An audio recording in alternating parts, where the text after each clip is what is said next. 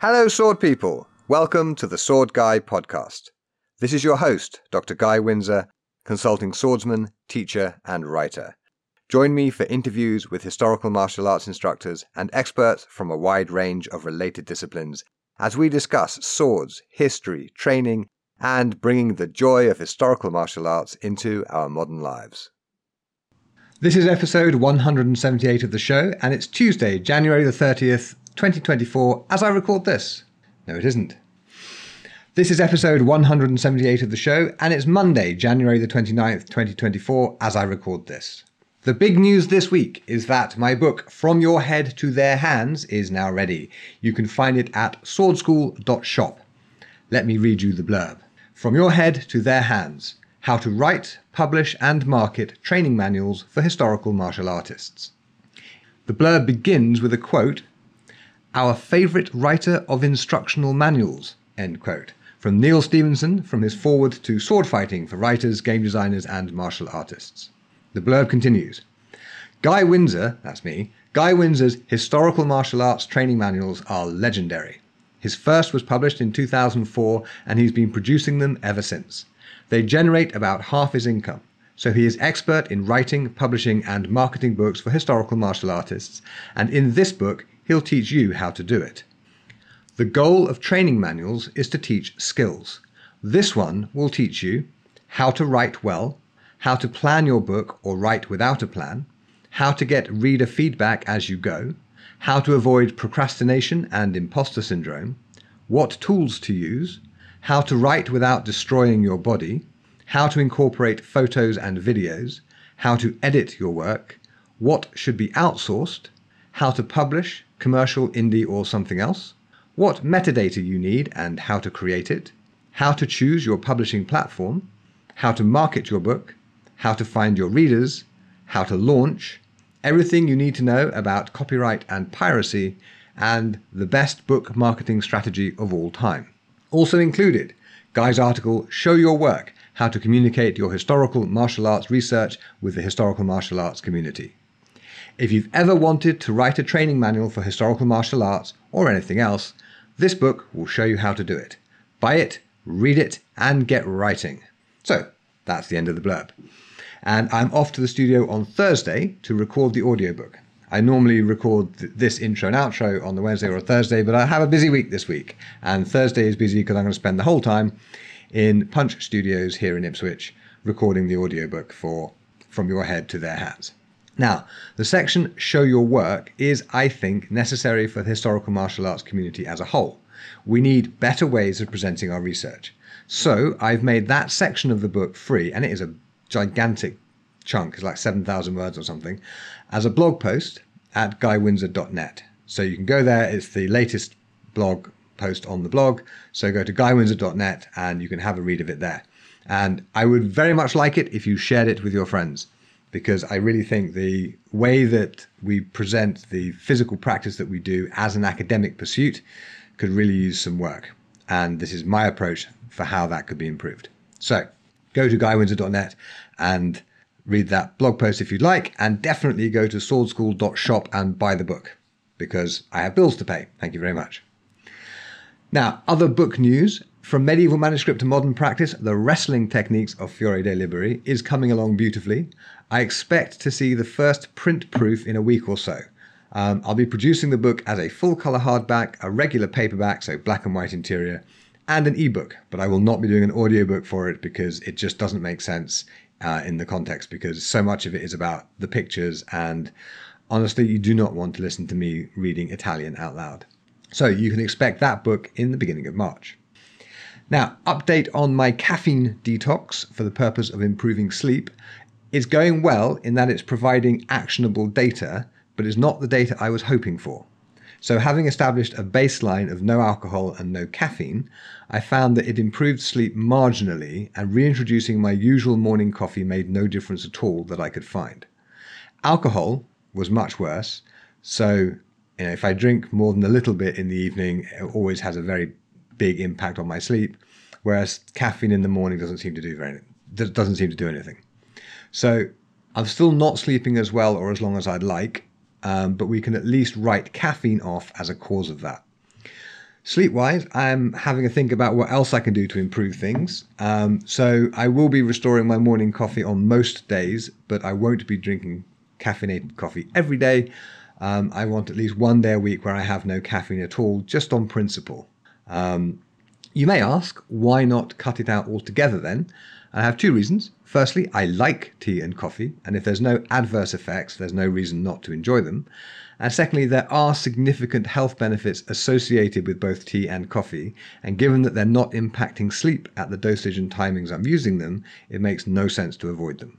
So that's where we are on the caffeine front.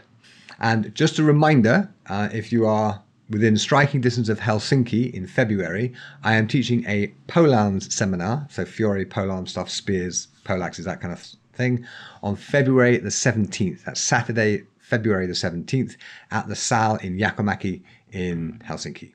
So you can find that seminar details in the show notes, and you can find it in the newsletter this week. There's no sense me reading you out a great long link because you're not going to type it into your phone. I know that. Not least because you're probably driving at the moment. So I hope I will see at least some of you in Helsinki. And without further ado, let's get on with the interview. I'm here today with Dr. James Dilley, who is an archaeologist and craftsman specializing in prehistoric technologies such as flint knapping and casting bronze weaponry. He is the founder of Ancient Craft, a company that provides expertise and experiences to individuals and educational institutions. Can confirm, casting a bronze sword is really good fun. I did that with James a little while ago. There's blog posts about it. And he has 3 archaeology degrees, which seems like an awful lot. He has a BSc exploring polished stone axes, an MA focusing on bone flint knapping hammers, and a PhD from the University of Southampton on Upper Paleolithic hunting technology. So if you get lost in the woods with just a stone, James is clearly your man. Now, without further ado, let's get on with the interview. So, James, welcome to the show. Hello, Guy. Just to orient everybody, whereabouts in the world are you? So I am in Norfolk, England. Yeah, I'm sorry. I live in Suffolk. Us in Suffolk we're convinced that everyone in Norfolk has like 6 toes on each foot. Oh, but I'm not actually from Norfolk. I'm from Liverpool at the moment, but okay. I'm from North Hertfordshire originally. Okay, yeah, and the people in Suffolk have such a narrow worldview that they don't even have an opinion about people from that far away. Yeah, we have pretty neutral accents there. We're just sort of north of London. Yeah.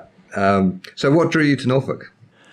Well, we've been living in Norfolk since February this year, and we moved for workshop availability that you were able to see, because like many young people, trying to live in the southeast is particularly tricky and expensive at the moment. And for what we do, we need the kind of workshop space to actually run the business. So we both like Norfolk, and it just is a little more affordable, but not too far from home, because we could go all the way up to Scotland or North Wales and things would be more affordable, but it would be far from anywhere. Not that North Norfolk isn't far from anywhere. Well, I don't know. You're about 20 minutes outside Norwich itself, which is a reasonable sized town, and it has good rail connections. So yeah, not this time of year. No, true. There's this weird thing in Britain how everything stops working in winter. It's almost as like winter is a surprise, that we've never seen winter before. We have no idea what to do with it. You moved to Norfolk because you could find a workshop space that actually you could afford. I can sympathise with that. I mean, when I was living in Helsinki, my Sal was on the edge of town in a rather dodgy neighbourhood called Jakomäki because, could afford it. So you moved there in February this year. How did you get into prehistoric crafts? So I got into prehistoric crafts as a kid, and like most young kids, loved making things, liked history, and particularly liked the ancient Egyptians in school and dead bodies, because kids are grim and kids are morbid and they like dead things and they like poking the dead things. So I was very much within that mould. And I've got quite a practical family, no family in archaeology or history in any way, but very practical. So would be always encouraging of making things and picking up sticks and stones, and would be frequently taken on walks with my grandfather, who made missile boxes after the war. And would, he made missile boxes? Yeah. Boxes for missiles? Yep. So they had to be pretty secure and stable, no rattling. Oh, right. So actually like for the military, so they could store their missiles. And see, I never really thought of that as a job. I mean, how do you get into making missile boxes? Well, I guess you start as a wood chopper, and then you get you level up to sort of, a carpenter, then a cabinet maker. And if you're good enough to make pretty secure cabinets, then you can make boxes that don't rattle too much. I've never heard of missile box maker as a profession, but I guess somebody has to make them. I mean, because there they are. Yeah. Huh. Yeah. Okay. Yeah, I don't think that was his main profession for too long. And as I said, it was after the war. But he then went back into cabinet making. So it was very, very practical. And would often encourage walks and picking up sticks and stones and pointing out, the uses of different trees and that sort of thing. So again, like most young kids, had a very much encouraged collection of sticks and stones. And as I started to learn more about history in school, that practical interest of making things and making the objects from the time periods you're learning about, I guess, starts to come in and creep in. And I think I had mostly an interest in ancient Egypt. Again, trips to the British Museum were not too difficult, being from North Hertfordshire. And again, they've got mummies and dead bodies there. But I was not put off ancient Egypt, but I think I had, I've not had, many mature thoughts in my life, but a mature thought, sort of age 7, that, you watch loads of these Egyptology documentaries, and quite understandably, any of these excellent new tombs and other finds that have been found are being opened by Egyptian officials, quite understandably.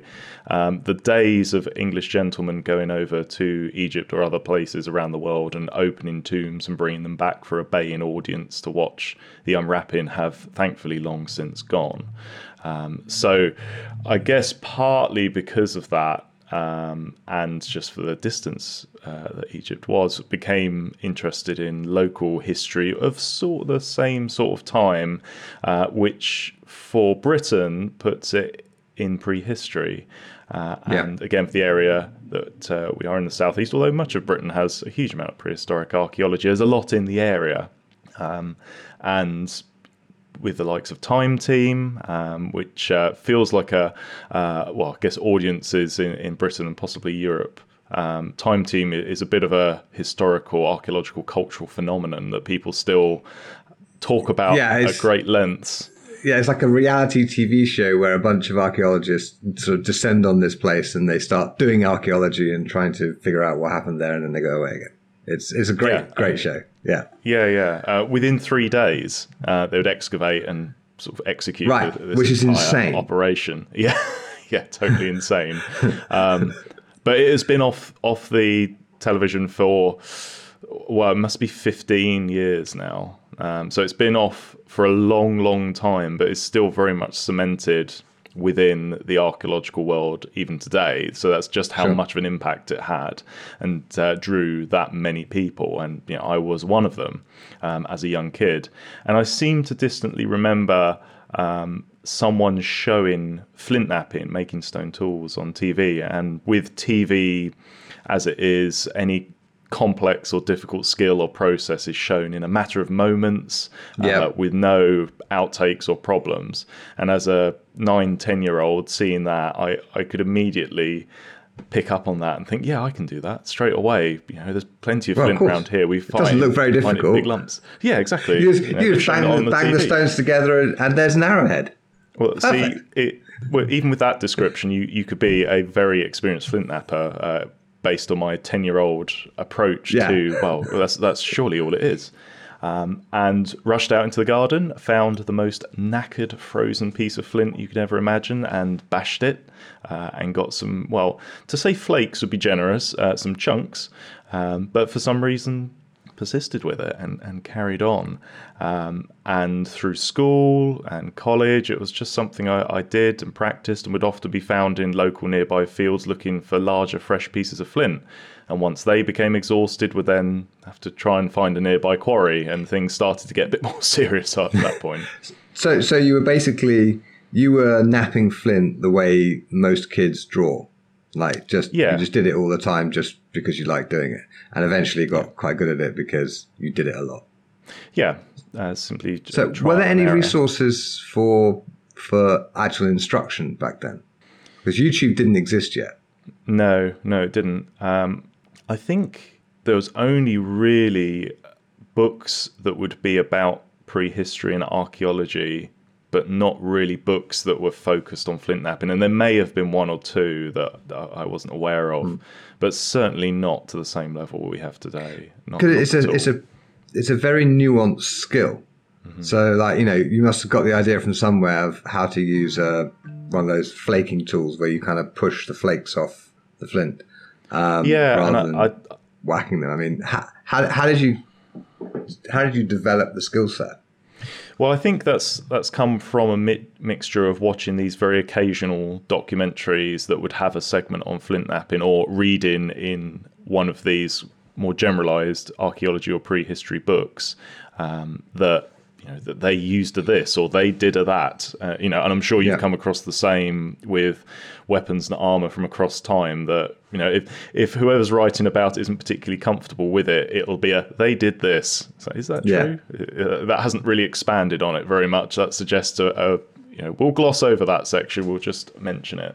And that's an awful lot of what was available. So it's very limited, and I'm sure if there were greater resources, or there was more tuition in any way available, it would have been a far quicker journey for me, because I only got my first hand axe, which is a butchery tool. It's sort of a lens-shaped tool, after about 3 or 4 years practice.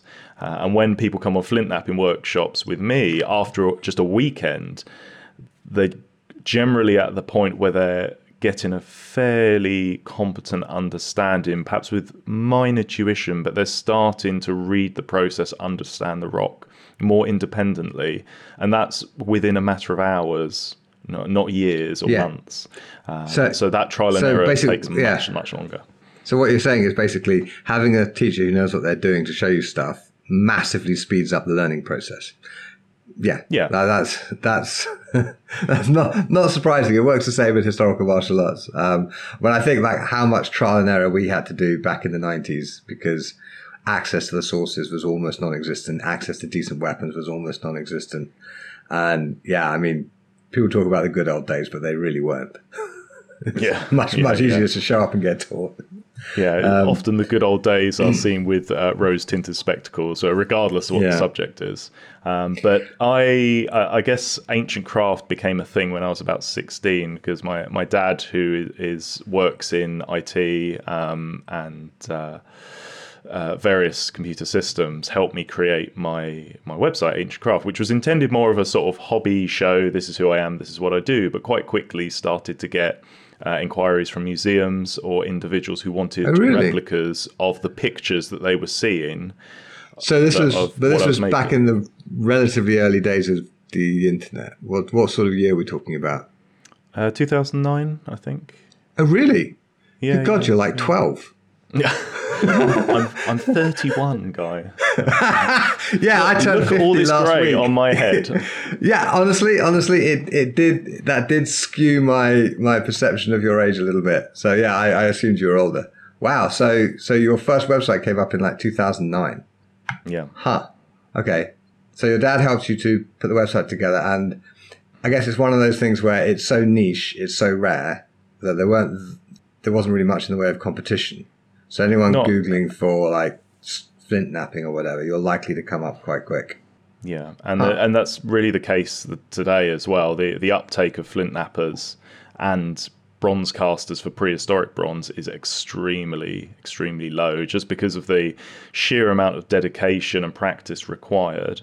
And I suppose the best time to learn would probably be when you're a kid without dependents or a job that you could put as much time as you want into it, is much harder in later life. So I guess there's more time required for the trial and error and the learning independently that was enabled because I was a kid. But I guess on the other hand, today, you can skip around some of that with some guidance and tuition. So it balances out. Sure. I would say it's more something that does require dedication, like any skill or craft or martial practice, that determination and focus and self-discipline. That there are again with crafts or various arts, there are so many consistent character traits required, and some are suited to that, some are not, but they're better suited to other things, and it's as simple as that. It's funny. I used to be a cabinet maker back in the 90s, and it didn't suit me as a profession at all. I was basically I like woodwork. I love woodwork. I mean, I do quite a lot of woodwork even now, but as a job, it was just not right for me. But teaching historical martial arts went absolutely fantastically. Suits me down to the ground. And what you're saying about, starting young is, it is possible to be in your, late 40s and have 3 children and start a historical martial arts school for a living. But I turned professional as a historical martial artist when I was 27 and no kids. And that made everything much easier because there just wasn't the requirement to actually make any money. And I wasn't worried about being able to feed my children. I was only worried about, being able to feed myself. And, I have friends who were very charitably shoved dinner down my throat every now and then when the money was tight. So you went from school straight into university to do polished stone axes. I'm quite surprised that you could study stone axes at university. What's going on? Yeah, so the college that I went to in Cambridge actually offered archaeology as an A-level. Okay. It's one of the handful of places that did, but I had already done my GCSE archaeology in year 9 at secondary school. And the reason I did that was because that was the last year that they were offering archaeology as a GCSE. So I would have been... so you took it 2 years early? Yeah, I think that would be 14 or 15. Yeah, you'd be 14. In terms of age, yeah, something like that. Yeah. Because my daughter's in year 10 and she's turning 15. Oh, there we go. Yeah. And she's doing her GCSEs next year in year 11. So yeah, you were 2 full years ahead of... So your school let you do an archaeology GCSE 2 years early. So they must have recognised that you were seriously interested in this subject.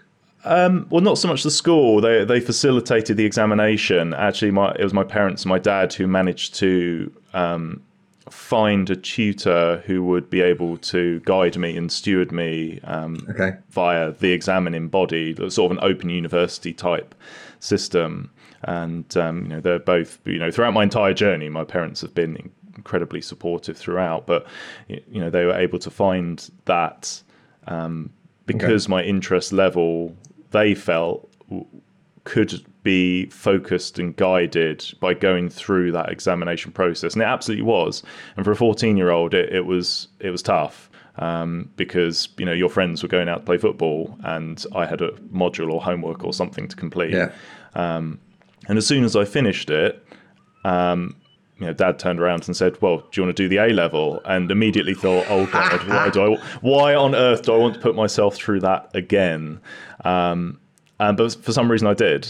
And I did that in the following year.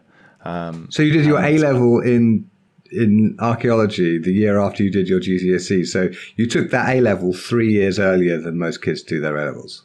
Yeah. Okay. But that was grueling. A level was tough. Doing A levels are way harder. Were tougher than the undergraduate and the masters. I mean, similar level with the PhD, but honestly, grim and tough are A levels.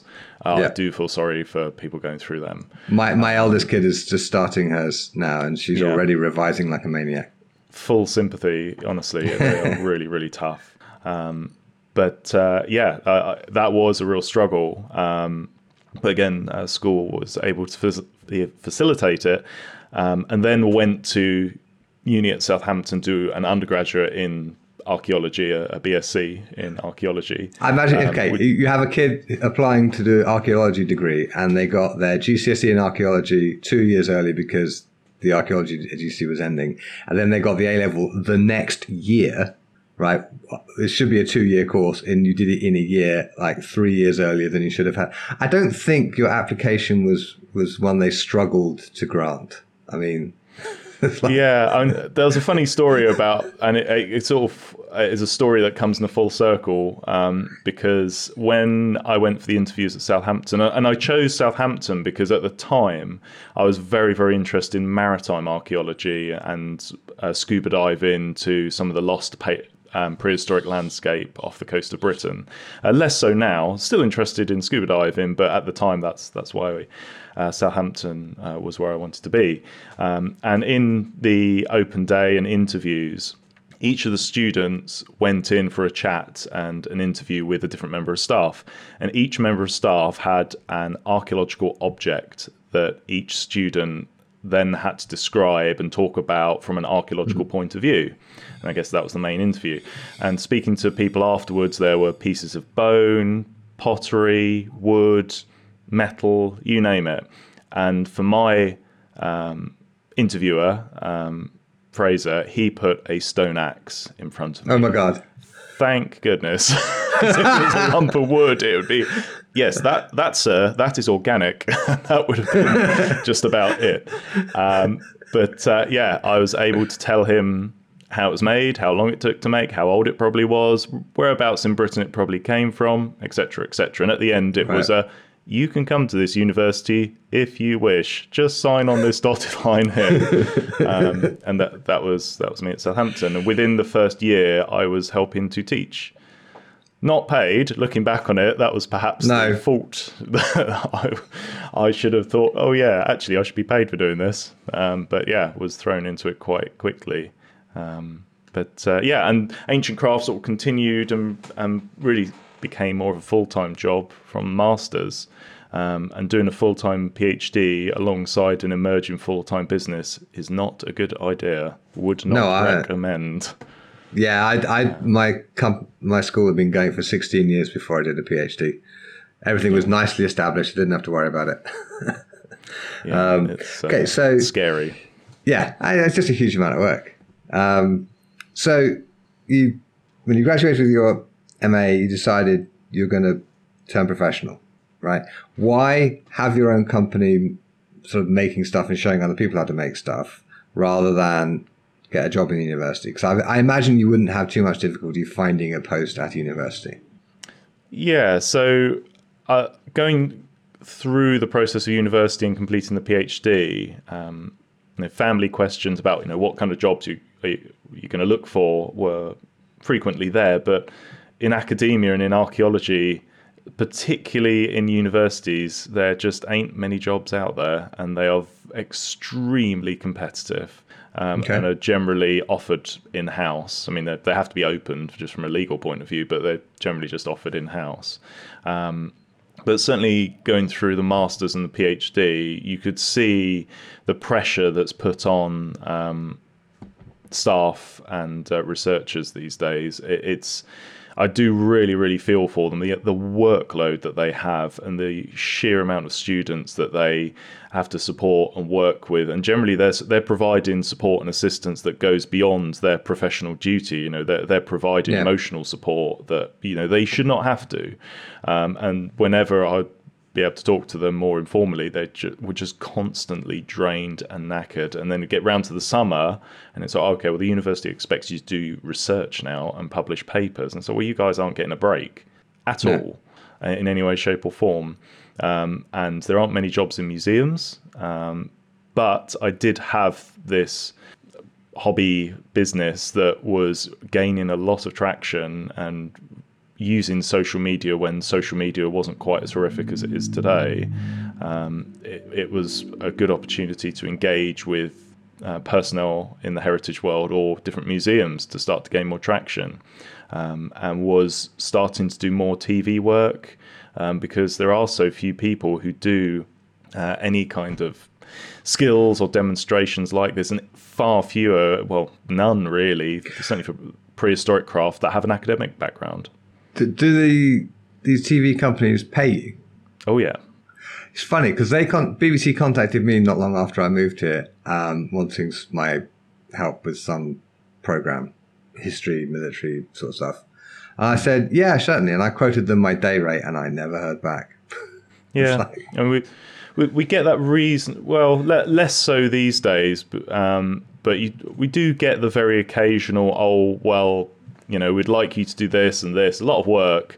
And won't talk about a fee, and you'll go back to them, and as you say, well, this is my day rate, and you'll either not hear back, or even more amusingly, you'll hear back say, "Oh, we don't actually have a budget." And a good friend of mine, Graham Taylor, who does historical pottery from prehistory to later, he always comes back with the line of, "Oh, well, if you don't pay the cameraman or the director for the day, then you can pay me."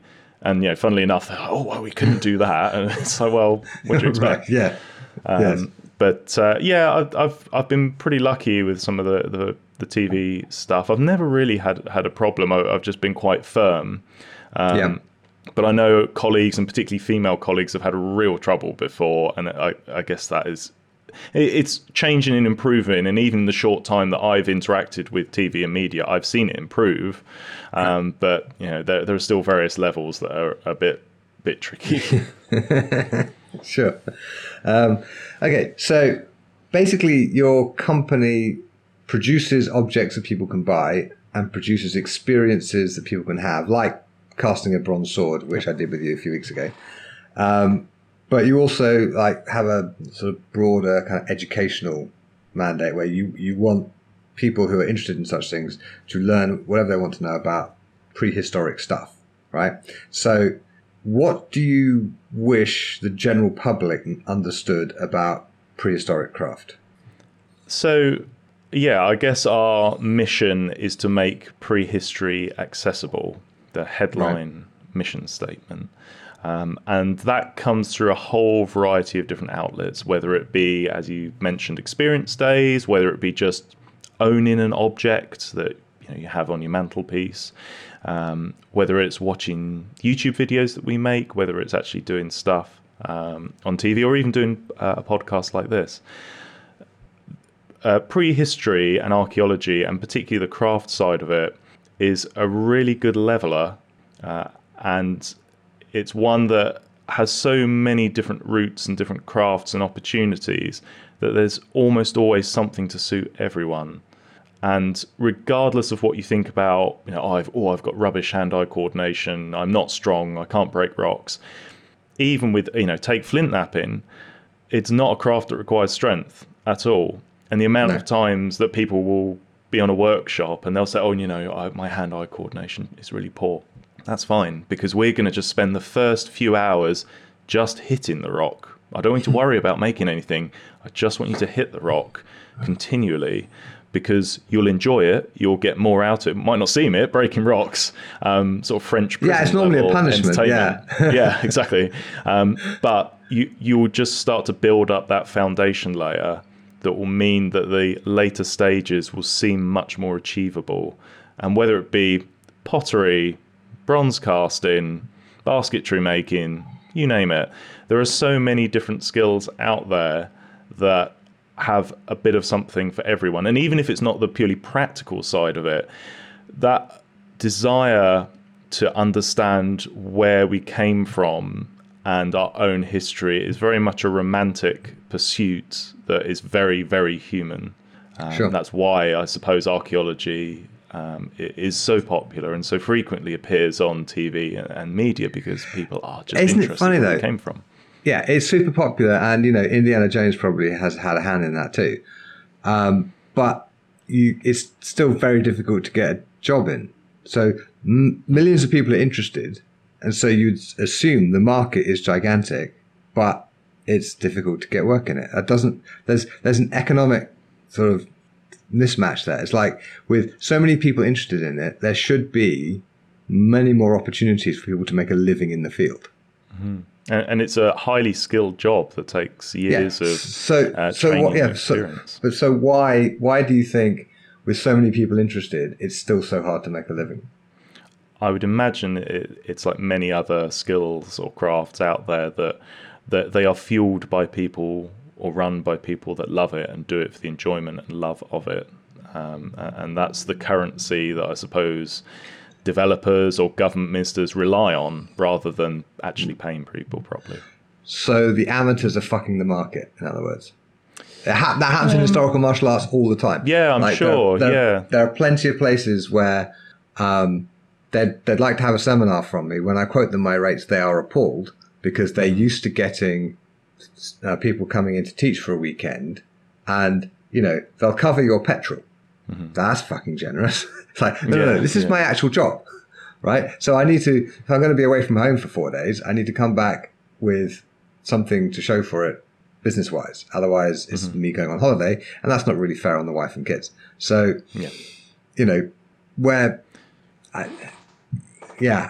same was also true in cabinet making back in the late 90s. Like, one thing we saw a lot was people, for example, retiring from the RAF, and doing cabinet making, and because they had all the time in the world and they had a pension, so they weren't worried about the money, they were making amazingly good furniture and they were selling it basically at cost, right? And that's just material cost, not including any reasonable representation of their time. So it was quite hard for professional cabinet makers because all the amateurs were doing amazing work and basically giving it away. Yeah. And in the heritage sector, there is a huge amount of volunteer support, both in museums and in other heritage components. Field archaeology is a little bit different in that you can have organised excavations where members of the public are either able to volunteer to be part of it, or they actually pay to be part of an excavation. So the excavations at Vindolanda Roman Fort have had a long process of people paying to be part of the excavation. And they always, so they have a lottery system that the places go like that as soon as they're available, because so many people are keen. And because they have such stunning finds from there. I mean, the Roman stuff, it's modern to me, but they, leather and they get shoes. And, those iPhone carrying Roman bastards, I know. Exactly. They just came in and ruined prehistory, came over here and took our jobs. And wrote Latin all over everything. It did, yeah. They brought those letters. But even the excavations and archaeological field work from a professional basis, if there's a development or a new road or a new railway be put in, cannot. A very small proportion of it is amateurs and volunteers, because they're often a site where you either need professional insurance, you need professional training, you need professional X, Y, and Z. As a member of the public, you cannot be in that space, let alone pick up a trowel. And excavations like that are going on across the UK. I mean, there's a couple near here in Norfolk, and they will be strictly non-public. And that's purely on the safety aspect, even before it comes to the correct recovery, recording of material, and that sort of thing. So amateurs and volunteers do make up a somewhat unsustainable part of more of the museum outreach sector, but less so for field archaeology. So I would say, if I had to put my money on it, that it's more, I guess a little bit like the NHS, or the National Health Service that we have here in the UK, that those practitioners and highly experienced professionals are being paid very poorly for a job that is quite literally saving people's lives, that we couldn't really do without. But they do it, and they say they do it because they love it, and they love being able to help and save people. And that is the currency that the government or officials are relying on, so that they don't have to pay these people a proper wage to actually do what they do. And it's such a shame when, again, particularly in the UK at the moment, we're hearing of large amounts of money being squirreled away to government pals and officials, and it's infuriating. And there are so many sectors out there, and archaeology is almost for fun in comparison to emergency services that are vital. Sure. There is a massive. They're not very comparable. Yeah, totally. Okay, so we should talk about swords at least briefly, given the time of the show.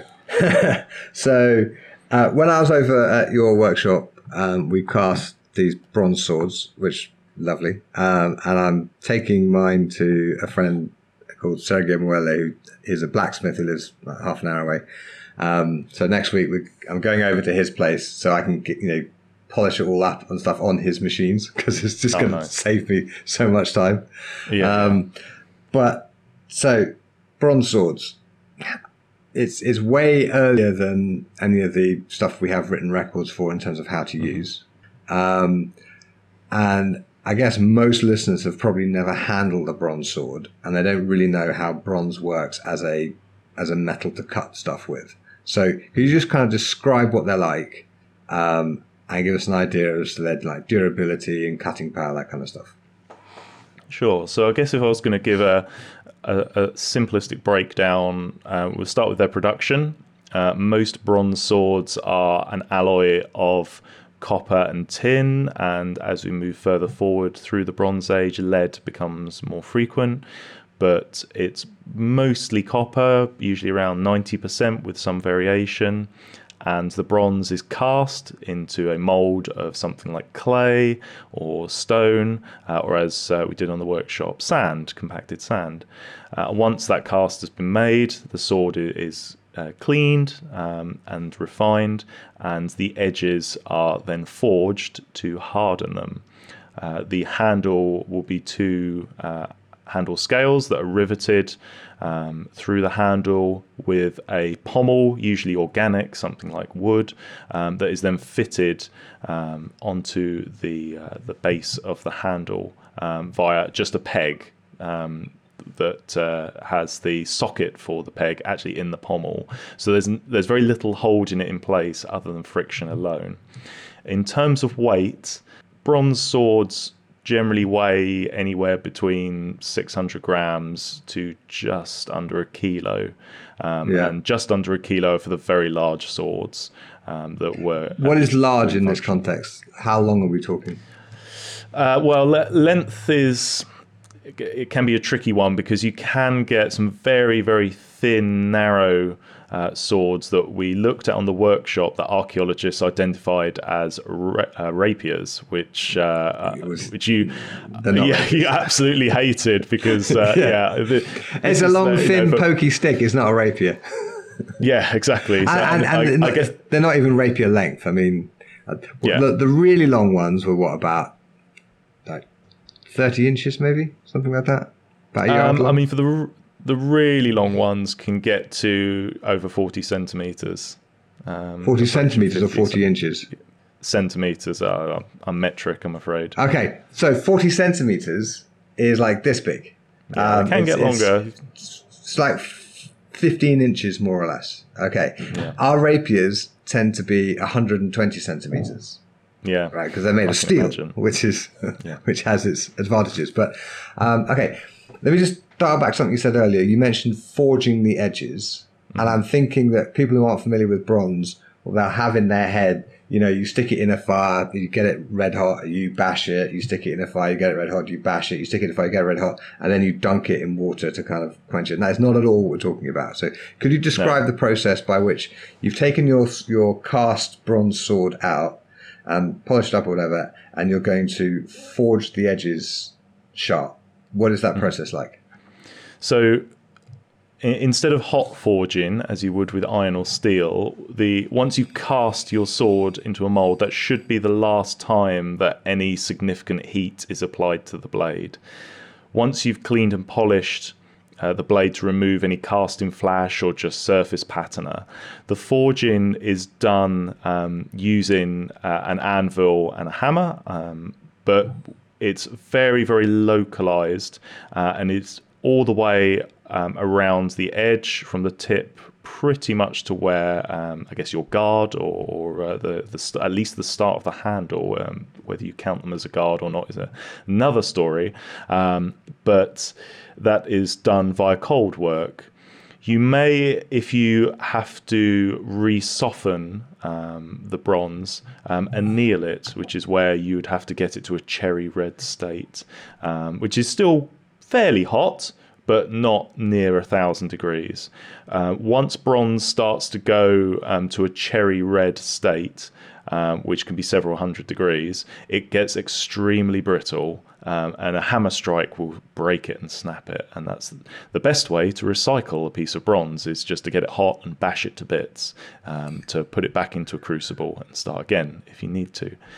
That cold forging process around the outside to work harden the blade breaks down and compresses the crystalline structure so that the edge is much harder, because freshly cast bronze is very, very soft. And in fact, once a sword is cast in bronze from the stone, possibly the origins of the folklore myth story, it is worth flexing the blade a couple of times, almost bending it over your knee a couple of times, because initially it will be incredibly soft and you can almost bend it in your hands, but after a couple of bends and flexes it will toughen up very quickly. And that's because the atomic lattice, that if it was just copper or just tin, would be a regular atomic lattice which allows the atoms to slide over each other in rows. Once that alloy has been created and tin or lead has been added, it breaks up those regular rows. So although it can be moved a little bit initially, those gaps that would be filled by an atom of the same size as the one that left might not be filled by an atom of the same size. It might be filled by a larger atom of tin or lead. So those spaces lock up. But in bending it a few times, it toughens up the blade. It's still a soft core, and that's why you'd need to forge the outside to harden it. So people are clearly starting to understand the value of having soft and hard parts of the blade. But when you compare that emerging understanding of what makes a good sword to the actual balance of the sword, then it shows they still have a very, very long way to go. They're very effective weapons. Hang on. Oh, okay. Hang on. All right. Okay. So, just to recap how do you get the edge sharp thing? You basically stick it on an anvil and you go ding ding ding ding ding ding ding ding ding with a hammer. Much like you'd peen a sickle. Right. Which actually, for the average listener, peening a sickle is no more familiar than forging the edge of a bronze sword. So, so not a helpful analogy there. Okay. No. So you're going ding ding ding ding ding, and it's just smushing the bronze into the edge shape that you want, and that process of bashing it hardens it up. Right. So you get a relatively hard, relatively sharp edge. Mm-hmm. Okay. Now, the bronze swords that I have, leave aside the monster that I made with my template. The one that came from your template, pick it up. As soon as I get a bit of handle on that, which will be happening in a couple of weeks, I can feel already that it's a perfectly lively blade to swing around and hit people with. Mm-hmm. Right? So, and the mass is far enough forward away from the hand that you're going to get plenty of presence in the blade when you smack something with it. But because the weapon is relatively short and there's not a lot of mass, having it further away from the hand gives you this liveliness and this sort of striking power without actually making the weapon slow. So I think it actually handles beautifully. And the example you cast will be within the more acceptable grounds because it is a much shorter blade. Whereas for some of the rapiers or some of the leaf-shaped swords, they get much, much, much longer. And I suppose next time, and perhaps with some planning or actually thinking about it, we should have looked at some of the other sword types and templates, because some of them do get much longer and they get to sort of 60 centimeters or so, and they get very wide and very heavy, and the handles are also significantly shorter than you think would be comfortable for something like a hammer grip, and we can get onto grips in a little bit later. This is the thing. I don't think you would hold those weapons with a hammer grip. That's not how we can get onto that shortly. Yeah. Okay. But certainly for the longer blades, They are very, very top heavy. And you can see where, as swords are getting longer towards the end of the Bronze Age, how they're trying to work out how to compensate for that. And by the end of the Bronze Age, they're casting bronze or tin or lead pommels to try and mitigate that imbalance of these longer blades. You still get shorter blades, and you would probably get away with a fairly dense organic handle would be more than enough. But certainly for some of the very long swords, they would just be so very top heavy. And if you're using it from horseback, again, for someone who's not terribly experienced, I'm sure they could be used fairly effectively. But do you think they were using them actually fighting from horseback? Yes. Yeah. Okay, but they didn't have stirrups yet. They didn't have stirrups yet, but people were fighting from horseback prior to stirrups. Sure. Yeah. It strikes me, if you've got a big, heavy sword, you really, really want a stirrup under that foot on your sword side. Yeah, definitely. Okay. By the way, how do we know about them, like, mounted combat in the Bronze Age? I mean, is it like writings? And because I mean, most of the Trojan War stuff, that's all on foot. It is, but we do get certainly very, very, very solid evidence of bridlery furniture, and we do get evidence of impact damage to skulls and upper body elements that are almost certainly either from a consistently elevated position, which if both fighters happen to be on foot and one elevated, then it'd be unusually consistent, or someone's on some kind of mount. Okay. What about like drawings? Do we have like drawings on Grecian urns, that kind of thing? Certainly for more into the classical world, you do get a much greater spectrum of daily life as well as fighting. For Western Europe, we generally have to rely on rock art. From places like Scandinavia, and you're relying on cultural groups that have a real flair for showing off rock art. Bronze Age rock art in Britain is generally only restricted to the early Bronze Age, and it's very geographically restricted, whereas, as I said, in somewhere like Scandinavia, they have consistent rock art from the Neolithic all the way through, with images of people fighting, holding shields and spears on boats. In fact, boats are some of the most common thing that you see. So you get a much better indication, but it's still relatively simplistic. It's quite hard to pick out the detail that, with understanding swordsmanship from a few hundred years ago, that you can look at the images and drawing and debate exactly how they're holding a weapon or how their stance sits. When you're looking also, at we have like endless like textual authorities for it. I mean, the reason my period going backwards, my period ends in around 1350 is because that's when our earliest sources. And before that, it's living history and experimental archaeology, and that's great. But my focus is on the texts, because it's just easier to have an authoritative opinion when you can point to the book and say, look, he says put your left foot forward.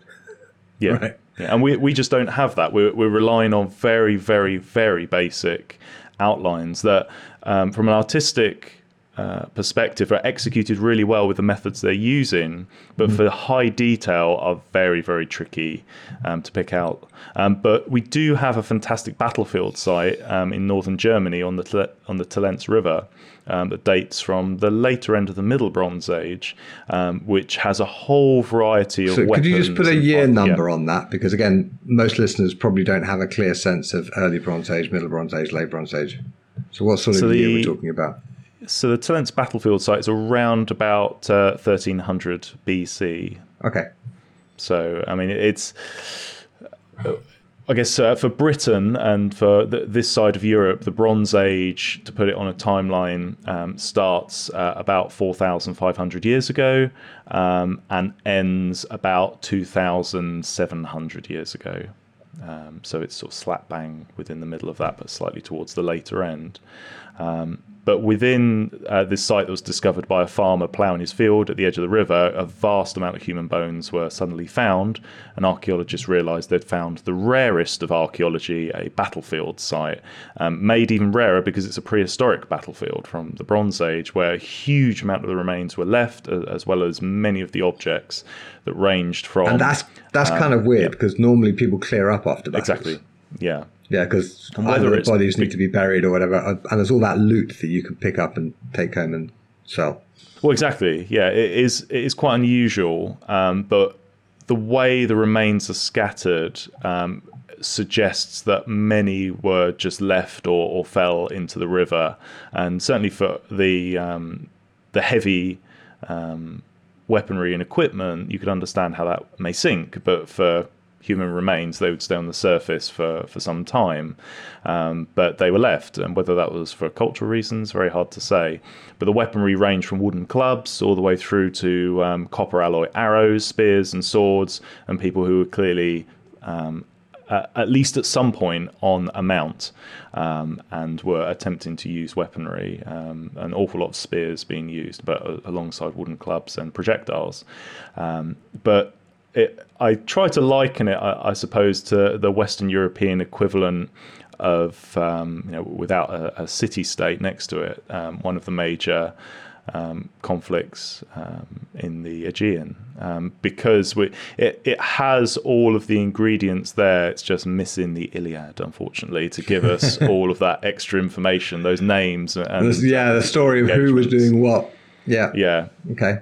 But the breadth of objects and the fact that people had come from a great distance to be part of this fight, whether they knew how do we know they came from a great distance? So we know.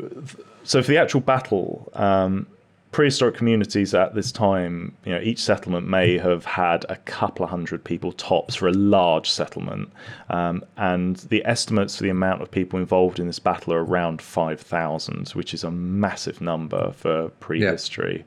Yeah. Once you go beyond prehistory, you get into numbers that are quoting to sort of tens of thousands, even in the classical world. But 5,000 in prehistory, in the Middle Bronze Age, is a big number.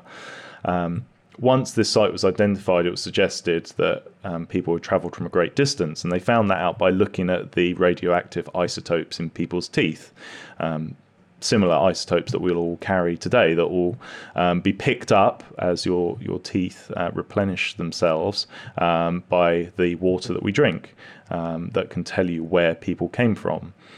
So my teeth, for example, will give a very strong indication that I've spent most of my life living on the chalk in the southeast, and would probably be fairly good at picking out exactly where. And it's because of those isotopes that will be within the chalk filtered water that, as I've drank large amounts of that water over my life, have ended up in my teeth. And those hard organic parts, being often the best thing to be preserved, even over bone, has this long time scale of where people have come from. And if they're really well preserved, it's not just a case, they came from there. They can, in many cases from prehistory, actually tell you where people have moved throughout their lives, which is really amazing if the teeth are in good condition. Okay, so we get a pretty good picture that people came from quite far away to have this gigantic Barney. And how many, you said there are about 5,000 people there. Is that 5,000 bodies, or is that 5,000? That's just an estimate. They've identified a minimum number of 250 individuals, but they think they've only excavated a very small percentage of the site. Sure. And battles are not normally massacres, right? So, if you've got 2,000 people on each side at the beginning of the battle, at the end of the battle, you've probably got 1,500 on each side at least. A really high mortality rate would be about 10%, I think. Yeah. But that's based on sort of more modern stuff, so maybe they were a bit more enthusiastic back in the day. Maybe. Yeah. And we don't know how the sides were organised. It may have simply been that people turned up on one side of the river, other people turned up on the other side of the river, and they were purely there just to demonstrate their martial prowess and little more. They had no real skin in defending one side of the river other than just being able to knock someone over with whatever object they had to hand. We just don't know. That it may have been incredibly organised, and that there may have been very close political ties and alliances that pulled people in from a distance to fight over this causeway or bridge, but we just don't know, sadly. Interesting. Okay, but it's given us all sorts of information about how people got murdered with Bronze Age stuff. Mm-hmm. And at this battle, do you see evidence of people striking downwards from above, as if on horseback? Mm-hmm. Yeah. Okay. Interesting. Yeah, a lot of shoulder damage, in particular on the tops of shoulders. That would definitely indicate either projectile weapons or, people could be standing on a wall, but more likely if there's lots of them all spread out, then it's going to be horses. It could be, and I guess that would rely on a wall or evidence of a wall being found. But as I understand it, there isn't. There's even pretty scanty evidence of a bridge or causeway, let alone a wall or fortification. They had drones. Exactly. Yeah. We have solved it. They were dropping bronze swords from drones on people's heads. Yeah. There we go. Yeah, I did wonder why my sword orders had gone up so dramatically in the last year or so. Now, okay, tell us a little bit about the armour. What sort of armour would you expect to find in this period? So armour in the Bronze Age ranges depending on where you are, but in Britain we have no bronze armour and no evidence of Bronze Age armour. There may have been organic armour, we have just not found it yet.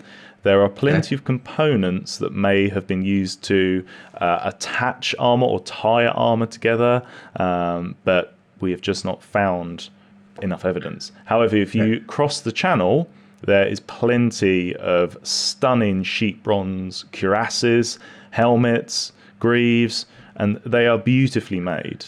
Really. So what you're saying is we had amazing armour in Britain and the French came over, nicked it all and took it back to France. Yeah, exactly. That's the most logical explanation. Yeah, exactly. Okay, that's what I thought you were trying to say. But being very polite to our French listeners. So, why? Because France is just across the Channel, and people have been crossing the Channel for thousands and thousands of years. So, why do they have fancy armour across the Channel and we don't have it in Britain? It is a very good question. It's one that's very hard to answer with any solid conviction. This is not an academic paper, so you can speculate freely. And I'm going to. We'll flag it as speculation. So what do you think happened? So what we do see, not just with armour in Britain, but with finished objects and products that are made from bronze and made from metal, is a very large quantity of material from an island that has very large and wealthy raw material resources for copper, tin, gold, and lead. Almost all the metals you need to fuel the Bronze Age. As you cross the Channel, those resources become far fewer and far between and far poorer. You do get copper in certain areas and you get tin in other areas, but they're spread over a much wider area that would be within different cultural or tribal territories, if you like. Whereas in Britain, there are a lot more copper sources or tin sources that are almost within the same area. And certainly with copper and tin and lead in places like Cornwall or Devon, they can be within a few kilometres of each other. Right. So you actually have everything you need to make all the bronze. So why is the fancy armour ending up in France? So I think the reason why we don't get as many stunningly finished items, whether it be swords or cauldrons or armour, is because the raw material that we have or had in Britain is being used to manufacture quantity rather than quality. Whereas as soon as that material moves further away from source, there's more time invested into making or using the material to its highest value level. Okay, so if you're close to the supply of the raw material, you just mass produce a bunch of stuff because it's cheap to do so, and you can basically get all of your expenses, your mining and smelting expenses back. But if you have only a small quantity of the material available, you need to make that into an object that you can get maximum money for. Huh. It's not necessarily the right answer. And interesting. I've never even thought of it in terms of basically raw economics, we're talking. Yeah. And I think for lack of wide geographic organization, that if you had the miners and the smelters and the casters and the finishers and the fitters, that's quite a long chain of sequence that if you happen to have all of those particular crafting levels within one very, very localized area, then that's great. But that takes a huge amount of material to support and cost to support. And although there are those material values and wealth within those regions, is it enough to support all those craftspeople? Whereas if you're in a much wider area, regionally, you can start to, I suppose, perhaps have that specialization. But let's say I'm a Middle Bronze Age warrior in Britain, and I know that as a regular part of my job, people are going to be trying to take my head off with bronze swords and whatnot. Okay, I am going to want a helmet. I am going to want a cuirass. I'm going to want all sorts of stuff that makes it harder for my opponent to do their job. So the question is, why do you think people in Britain weren't armoring up? I suppose the question of why do we not see as much armour in Iron Age communities in Britain could be added on to that, and whether that's purely down to wealth or perceived wealth and being able to produce a mail shirt, because that's an expensive product to make, but even a thick piece of leather would, it's not great, but it provides something. But then on the other hand, you've potentially got the cultural aspects of what it means to not wear armour, and that may be part of it. That's a big old maybe. It reminds me of, like, if you look at infantry tactics in the American Civil War, an awful lot of what you did was walk slowly towards people who were shooting at you, right? Which seems absolutely insane from a modern perspective. But, I mean, it could be that the cultural ideal of a warrior was bravery, and putting on a helmet was clearly an act of cowardice. Potentially. I mean, that would sort of that would also maybe explain why in France they just had a different cultural setup, and so it was considered noble to wear armor, whereas in Britain perhaps it was considered ignoble to wear armor. Possibly. I mean, that's a possibility. Because people are weird. I mean, study history long enough, you learn that people are absolutely fucking weird, and they come to some very, very strange conclusions about how they ought to be behaving. Yeah, totally. And the Bronze Age is no exception to that. I mean, for an island nation that in the Middle Ages relying on fish and fishing was such an important part of the economy, in Bronze Age Britain, people did not eat fish or anything that came from the water. Why? We don't know. It may have been because they were disposing their dead there. Yeah. That is absolutely freaky weird, because there's all this not free but easily accessible protein. And in other parts of Europe at the same time, people were living off fish. Yeah, I mean, as you go across into Europe, it starts to become quite a mixed palette for what people are doing with things from the sea. But in Britain, they're just weird. In Britain, we're just weird. Yeah. Okay. I think we found a strap line for the episode. Okay. So I was there when you gave this talk at the beginning of the bronze casting thing. So I'm asking you a lot of questions I know your answers to. But I am guessing that the average non-archaeologically trained listener is wondering how the hell you know they didn't eat fish, because you eat a fish and then the fish is gone. So how do you know? The bones, the lack of the flora and faunal remains for lack of fish bones. And although fish bones are very small and fragile and would disappear much quicker than a thick old cow bone, where you do get really well preserved sites where even the finest of organic remains are found, you still don't get fish bones. And if you broaden the plate, the potential plate of food that comes from the sea, even shellfish are very much limited, and they have hard invertebrate components that are much tougher and survive much better than tiny fish bones, and they just do not appear.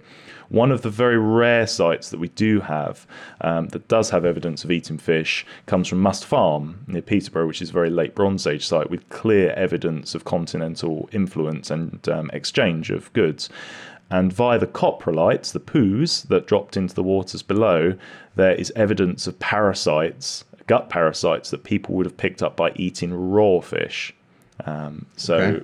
Where they were eating fish, at this one example, they were not cooking the fish, which for very muddy fish, I mean, I'm not a fisherman, and we eat some fish, but not a great deal, but we certainly don't eat real murky water bottom feeder fish, which I would imagine are very earthy and perhaps not particularly tasteful. Okay. So they were eating these things raw because they had fancy European guests who liked eating fish. Maybe. Okay. All right. So you're always going to come across this absence of evidence is not evidence of absence problem, right? But if you're not finding fish bones in midden heap after midden heap after midden heap, then the chances are there weren't any fish bones if you are finding everything else. Okay. There is definitely something missing there, but the other thing that we have that's missing are other bones, and it's human bones. Right. We're not sure what people were doing with their dead after the early Bronze Age. I have a book. I'm wandering around my study. I have a book. I'm just trying to find it. It's by Timothy Taylor, I think. It basically posits that the reason all these bones are missing is because people were being eaten by people. Wow. What do you think? That's a big claim. I know. It's fascinating. Yeah. So where are all these human remains? If they haven't been sort of butchered and eaten, they'd have been buried. Well, you said it, they're being butchered, and if they were being butchered, we'd expect to see butchery marks. Even if they were cooking and trying to render the bones down as much as they could, it would still leave evidence. Yeah, you'd still... Yeah. And his book does have pictures of human bones with butchering marks on them. Yeah. So obviously, occasionally some people were definitely being eaten. Oh, yeah. Right. And there was even ritualized flesh removal, not necessarily butchery, but just to expose the bones, to expose the hard organic parts before those bones were then moved and dealt with in a very different way. But that's a different story. Hang on. You're going to have to tell us that story, though. Yeah, I will. Hang on. Let's finish this first one. All right. So for the Bronze Age, human remains, once the person had passed, they seem to be cremating them. That becomes very popular. And once those people have been cremated, the remains of that cremation disappear archaeologically. Yeah. Whereas earlier in the Bronze Age, they were putting cremations into cremation urns, and they were putting those cremation urns in the ground, in a pit that archaeologically they survive really well. Yeah, because it's Middle Bronze Age onwards, cremations disappear. Yeah, exactly, ash in a pot. So maybe they're scattering the ashes.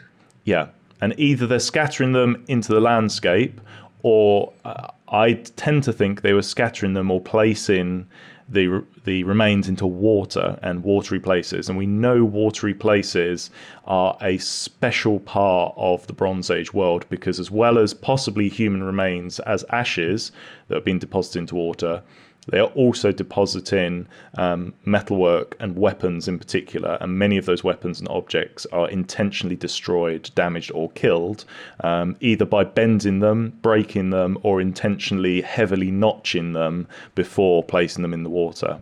So water seems to be this very special place that is really another world, one of those liminal spaces.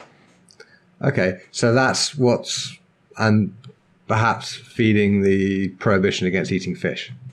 Potentially, yeah. Because you could be eating granny, who's come back as a fish. Yeah. Okay. So it could be cannibalism. So tell us about the ritual flensing. Yeah, so the ritual removal of flesh is more of a Neolithic activity. So prior to the Bronze Age, when... around 6,000 years ago, we have the arrival of the first farmers to Britain. and they changed the landscape of Britain dramatically. We have no genetic link, apart from an evolutionary link, we have no direct genetic link to hunter-gatherers. They were wiped out genetically within 200 years as soon as Neolithic farmers got here. Wow. Yeah, that's quick. That's quick. So they were probably hunted then. They were very deliberately genocidally. Yeah. Okay, but hang on. You've got a population of hunter-gatherers, and then a bunch of settlers move in, and you're saying there's no genetic the descendants hundreds of years later show that they all descend from the settler group, not from the hunter-gatherer group. Then these hunter-gatherers, like, where did they go? Where did they go? And the obvious thing would be, well, just like, the Europeans did in what became the United States. Oh, you've got all these people running around living tribal lifetimes, let's just slaughter them. Yeah. And elsewhere in Europe, you do see evidence of clear violence, but it isn't clear evidence of farmer versus hunter-gatherer. It's often farmer against farmer with the occasional hunter-gatherer thrown in. So what happened to them? Well, we don't know. We don't know, unfortunately. And that may be partly because the study of ancient genetics is improving, and the refinement and the definition of picking out what happened to some of those genetic sequences will become clearer over time. But as the Bronze Age appears in Europe and in Britain, Neolithic people disappear completely. But that is because the Yamanara group comes across from the eastern steppe. People. The basically Bronze Age technology comes into Europe with a culture. So it's not just the techniques that are being transferred. It's very much the people. Yeah, it's people with these techniques are emigrating in and getting rid of or pushing out the people that were living there. Because that's sort of my imagination of how the Bronze Age spread. Is some people had some great ideas about casting bronze, and those ideas spread. It didn't occur to me that it was a culture that spread. It's very much the movement of people over ideas. That's very interesting. So I just had this brilliant idea for a movie, by the way. Right? Okay. Picture the scene, like Stone Age Britain. You've got these hunter-gatherers running around doing very photogenic things with bows and arrows and stuff. And then you get these settlers coming in and doing their farming, whatever. And of course, the settlers hate the hunter-gatherers, and they go hunting the hunter-gatherers. And the hunter-gatherers are actually very good at hunting, so they shoot back and da-da-da. But of course, you have a young lady from one group and a young man from another group who meet and fall in love and don't kill each other, and all sorts of Romeo and Juliet stuff happens. And it'll be a blockbuster, I tell you. It'll be brilliant. And there'll be so much work for archaeologists and ancient craft people. Yeah. Yes. Yeah. Okay. That sounds like it's got legs. There is a prehistoric horror movie that I think is coming out soon, which is set in the Paleolithic. I forget the name of it, but that is coming out soon, I think. But yeah, from a people and ideas and genetic point of view, people are being replaced and replaced and replaced. I mean, from an individual point of view, Ötzi the Iceman, the frozen mummy that was found in the Italian Alps in 91, he lived about 5,350 years ago. His only genetic descendants, live in extremely isolated places in islands like Sardinia and Corsica. Really? He has no descendants on the mainland at all. So his culture got displaced at some point. Yeah. Displaced, destroyed, assimilated, you name it. But in some way they but if it's assimilated, the genetics would be incorporated. In theory, but generally if they're speaking, watered down, I suppose, so much, whether they are appearing or not. I am not a geneticist at all, but I for them to disappear quite so firmly and with such a hard line of disappearance is very strange. I agree. It strikes me. It must be genocide. I mean, it's what people tend to do. It is. There are so many examples of genocides occurring when one powerful group moves into an area occupied by a less powerful group, and the big powerful group just obliterates the original inhabitants. I mean, that's like a really common human pattern. Yeah. What constitute evidence for or against that theory? Well, would certainly find... well, I suppose the evidence we just talked about, I suppose, could be that there is this very hard disappearance and not a gentle disappearance. I would argue that that's probably based on the evidence we have and the techniques we have. That may change over time, but we would also need far, far more evidence of violence. There's just not enough. So we're looking for a grave of a Stone Age hunter-gatherer who's got a bronze arrowhead in his skull. Yeah, and it's just not enough. All right. Interesting. Okay, so you spend a lot of your time actually making stuff, right? Mm-hmm. And there's nothing like interacting with the artifacts and actually with your hands and making these things or making the tool and then using the tool to kind of give you an insight into how things work. So what have you changed your mind on in the last 10 years or so? And there's probably lots of things, so just, pick one or two. So the thing that's, I suppose, changed my mind is actually what I was looking at in my PhD. And rather than weaponry, I was looking at hunting equipment. And I was looking at the hunting equipment tips in particular, because in archaeology, generally a lot of the research focus is on the actual objects that are there. And what you can tell about the objects and how they were made, how they might have been used, and what that might have meant. I was interested in these particular hunting objects, the tips of these spears that would have been made by the first modern humans, Homo sapiens, into Europe about 40,000 years ago, because they were made of antler instead of sharp stone tips that can be made, even very simple ones, in a matter of moments. Antler would take a very long time to carve, and these were particularly interesting because it wasn't just a shaped piece of pointed antler. It actually had a split in the base, something you can't do with stone and maintain. You can split a stone, but it will split right through like a piece of slate, or even if you have a partial split, it won't be very strong. Whereas with a piece of antler, because it's quite flexible, even more flexible than bone, which is quite brittle by comparison, you can carve this very pointed tip from antler while still maintaining this split base. And as someone, again, who's so used to seeing stone tools and using them and making them, it's why would you make these? Because they take so much time. With stone tips or even solid base tips, the actual arrow or projectile shaft, the wood, has to facilitate the tip. So the tip of the object fits into the slot or notch, whatever you call it, because socketed arrowheads or spearheads hadn't been created yet. That's something we're so used to today. But in stone, very hard to do. So I wondered if there was something a bit different. They were thinking about the materials in a different way.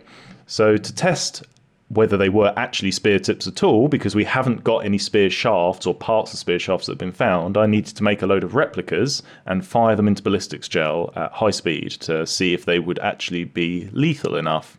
I also made some full spears that I had thrown by inexperienced throwers and more experienced javelin throwers, just to see how they moved through the air. Unsurprisingly, because it was a straight stick, someone who knows what they're doing can throw a stick in a reasonable straight line and keeping it somewhat stable in the air, which, fine, is a stick. It should be able to do that if you know what you're doing. But for the lethality tests, with just a sharpened pieces of antler, in a drop tower, which was calibrated, they were penetrating to over 20 centimeters quite consistently. Wow. Which is... that's a long way in. That's a long way. And this was 20% ballistics gel, which is NATO level. So just to clarify, to standardize the forces involved, instead of throwing them into a target, which can vary, you took them to a drop tower and just dropped the spear or arrows straight down onto the ballistics gel. Right, with a calibrated weight and speed, but it can be gas fired if it needs to be. Because when the beauty of having them thrown first and recording them being thrown is that we could get the actual speed data of how they were moving. Okay. So you throw them by hand to get an idea of how fast these things should be moving, and then you put them in a drop tower to get a consistent Yeah. So you're sort of simulating the same forces that they would have when they were thrown, but you can do it consistently. And so by making variations to the arrowhead itself, any changes in penetration are caused by the arrowhead, not by other factors like it's much more controlled. My arm is getting tired. Okay. Yeah. I mean, it would have been interesting to have a ballistics target at the spear throwing range, just as a point of interest. But there are just so many variables involved, and it could be the animal moving, or you name it. It would be more from interest rather than being from a controlled point of view. So we were finding that they were penetrating to around 20 centimeters, which is a very, very lethal for a large mammal. Even if it doesn't penetrate a vital organ, that's more than enough trauma to eventually cause them to die. So that proved that they were lethal enough. The next thing I had to work out was if there was anything special about the spear tips if they missed the target and hit something hard. Because I wondered if they were using this material because they could split it and they could make a split. Because remember, with the stone tips, it's the shaft that facilitates the tip. But with antler, with a split base, it's the tip that facilitates the shaft. So the weakness, instead of being this way round, is now this way round. So the weakness is now in the tip. The weakness is in the tip, not in the shaft. Okay. Exactly. So I wondered whether they had changed conventional thinking of, I guess traditional thinking of hunting technology, because there was something going on in the wider landscape. And actually, if you look at northwestern Europe at this time, during a time period in geological, geographic, archaeological fields, it is called marine isotope stage 3. Which is about 40 odd thousand years ago up until about 28,000 years ago. Europe would have been very, very cold during this time. An average July temperature in central France would have been around 5 degrees. Wow, that's really cold. So Britain would have been very cold in the peak seasons, but to an extent that Britain wouldn't have had many occupants, human or not, because it was so cold. But there were stages during this period that people were getting as far north as northern Wales.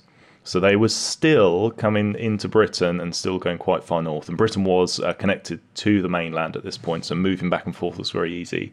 But it would have been like an Arctic or maybe boreal tundra. So very open, lots of permafrost. And if there was any non-icy areas, it just would have been a steppe grassland. So like Mongolia or Siberia, very few trees. And the trees that would have been there would have been only in very sheltered south-facing valleys, where there would have been quite cold adapted species like pine or larch or silver birch, very slow growing. So what you're saying is, what you're heading towards is the economic value or the replacement cost of the spear shaft or the arrow shaft was much, much higher than you would expect living in a kind of woody area. Correct. Yeah, that's right. Exactly right.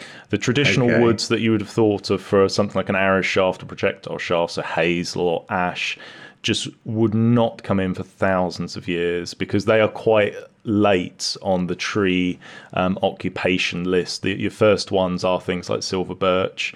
Sorry, tree occupation list. There's actually a list of when tree species came into Britain. Yeah. And it's called the tree occupation list. That's me using that term, but you get your pioneer species. So these will be the first species that will come in after it's been barren for whatever reason, usually climatic, and it will be things like silver birch, which is why when you get woodland that is starting to become dominated, as is much of Britain today, mainly in the south, you will see very few silver birches, and they generally only live to 30 or 40 years before they fall over and die. And they just get overtaken by the species that we're a lot more used to.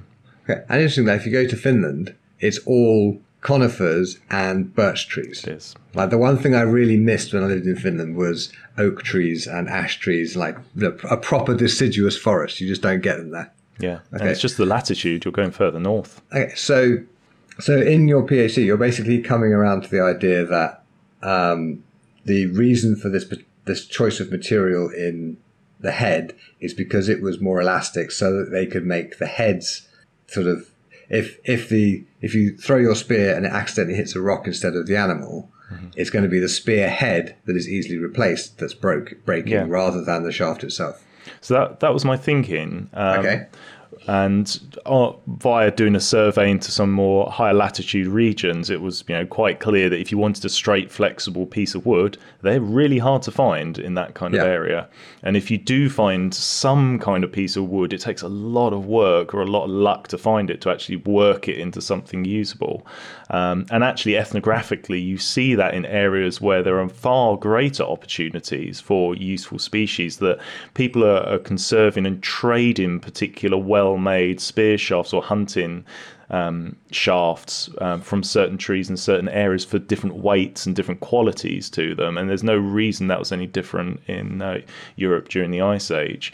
So to prove my theory, now that I've proved the lethality and that they could actually be thrown or used as a lance, was that if it hit a hard target, the spear head needed to break every single time, or almost every single time, with no clear damage to the spear shaft.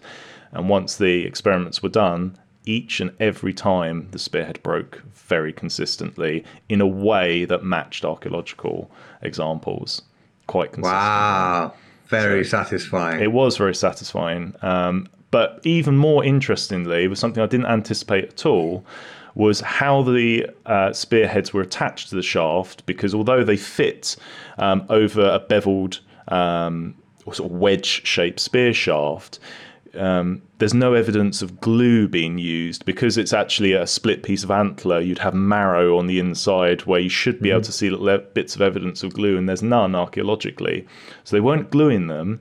And as we found through the throw-in experiments, binding was unnecessary, because once it hit the ground, even with binding, the spear tip became dislodged anyway. So it was a pointless activity to do that.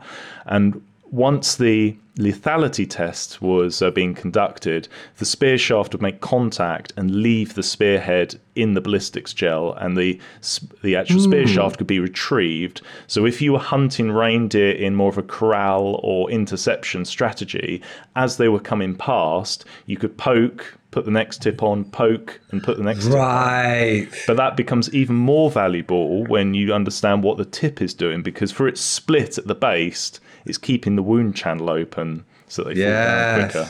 Wow. Actually, that reminds me a little bit of, the San people, the Bushmen in the Kalahari. Their arrows, they have a kind of long reed, which is the arrow shaft, and then they have an iron point, which is attached to a wooden stick. And those iron points are poisoned, and the tapered end of the wooden stick is slotted into the end of the reed, and that's the arrow. And so what happens is, when you shoot a giraffe, the arrowhead pierces the giraffe's skin. The giraffe goes, "Oh, that's not very nice," and starts running away.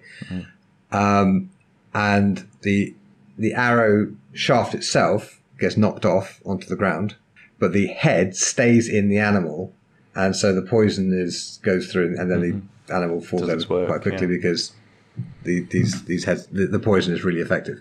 And we see that specifically with arrows in Europe as well, where they have detachable foreshafts. Right. Huh. So it's almost like, load and shoot, load and shoot, load and shoot with your. Yeah. So what that taught me was that rather than just looking at the object, and the object does this, and look, it's similar shape to this object, blah, blah, blah, blah, blah, the object, actually looking at the broader picture of what's going on and why decisions were being made, and things like resource management actually have a greater impact on the object, and doing it the other way around, looking at the world and then the object rather than the object and then the world around it. Huh. And it's interesting to think, you would just assume that the spearhead would be tied on, because that's how it's always illustrated in, like, cartoons. Exactly. Right? Yeah. But the notion of it being just friction fit, that's genius. But it's the same with a stone axe, that you don't. A stone axe just fits into a wooden handle, which, if you've got a length of wood, it's just got a socket cut out of it, and the stone axe fits into the socket. You don't need to glue it. You don't need to bind it, because the glue is It's not araldite, it won't hold it, and the binding does nothing. So it's as long as it's a well-fitted socket, reverse momentum from hitting the tree keeps it in place. It's the same with hammer handles. Yeah. And not the crap you get out of B&Q is different, but if a properly made hammerhead with a properly made hammer shaft, it's just friction. It's just the shape, the tapering of the hole in the head and the tapering of the shaft means that the head's got nowhere to go. Yeah.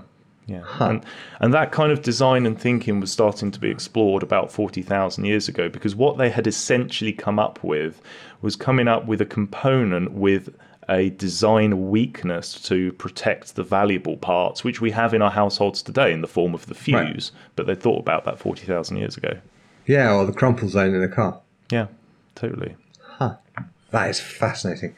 Okay, so questions I ask most of my guests. You've obviously acted on a lot of your ideas, but what is the best idea you haven't acted on yet? So the best idea is at some point. I'm starting the process of writing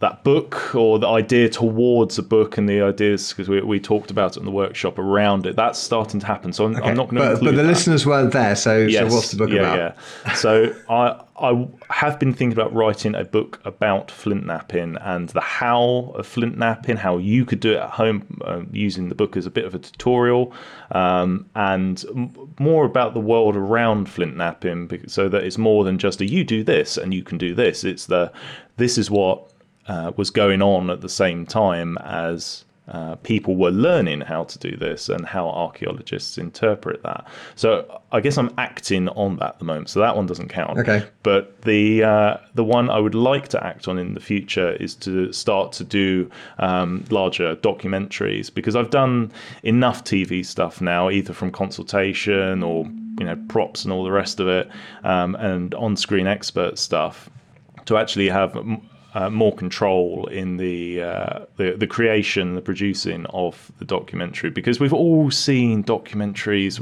that cover the Stone Age and prehistory, and the presenter walks around Stonehenge and says, "Oh, isn't it big?" and etc., with sort of drone shots and music, and that's great. But it just sort of skims the surface. Whereas what I've told you about the spear making and resource management, that is just a little drop in the ocean. But those individual little stories that are brought together and used in an interesting way. I would love to do the Bronze Age, because people know about the Stone Age, they know about the Celts, and they know about the Romans, and that sort of funny period that people thought of metal is just sort of, it happened, and that was kind of it. It's always glossed over, and actually there are components of that technology that we very much rely on today, like what? And is such a big part of our world. So like that what? would be it. Well, like what? Yeah. So we are essentially Bronze Age people to begin with. Our genetic sequence, the reason we're light-skinned, I say we as in the two of us, is because of that Yamanara genetic group from the Eastern Steppe that came into Britain. There is technology in the form of casting that we still do today. Yeah. They have so much of. Even agriculture reappeared in the Bronze Age. And I say reappeared because the first farmers that came into Britain came in the Neolithic. We know that. They built their stone circles, stone tombs, etc. But they gave up with agriculture and moved over to pastoralism quite quickly, because agriculture with stone tools is blooming hard. But in the Bronze Age, the Middle Bronze Age, we see a massive resurgence in agriculture, which is, again, just totally just like, oh, well, agriculture appeared and it was here to stay. No, not true at all. Could you just define pastoralism for the layperson? So agriculture, growing cereals and crops, wheat and barley. Pastoralism, keeping animals like pigs and goats and you name it. Okay, so they went from arable farming to animal husbandry. Yeah, essentially. Okay. And they're two very different lifestyles, because agriculture ties you to an area of land that you have to invest into. And if the crops fail, then you're in trouble. But with pastoralism and horticulture, you can move with your animals if you need to. And we see that in the archaeological record, again, through those teeth that are showing that people are moving around a lot. But that's what they went over to quite quickly. But in the Bronze Age, they went back to agriculture. So your documentary, you need a script, you need a production budget, you need camera people. I mean, what's actually stopping you from producing it? Me to sit down and write it at the moment. Okay. So maybe get the book out first. Yeah. I mean, I've got the ideas, got the case studies laid out. It's all there. It just needs to. I've even got the people lined up that know about it and know that it's in thinking. I just haven't done that. Right, we're going to do this now. So that's the acting on that I still need to do. Okay, so you just need to write it and then raise the money and get it done. Yeah, essentially. Okay. So, when either the book comes out or the documentary comes out, you come back on the show to tell us all about it, right? Yeah, all about it. All about those pointy rocks and how to make them. When should we expect you back? Well, this winter was going to be the big book writing stage, but for various reasons, spare time is becoming extremely limited for life stuff that is going around. All good stuff, but life stuff going on is limiting that time. But certainly next year, I hope to have a good old dent made into it, and then it's a case of how long it takes to get things moved along in the book world, for which I'm just dipping my toes into. Okay, so you're thinking of getting somebody else to publish it? Well, I don't know at the moment. I don't know. I just need to make the thing first. Okay, we've been chatting for quite a while.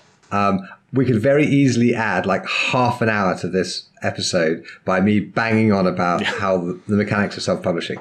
There are plenty of other episodes where I've done that, so let's just skip it for the sake of the listeners' endurance.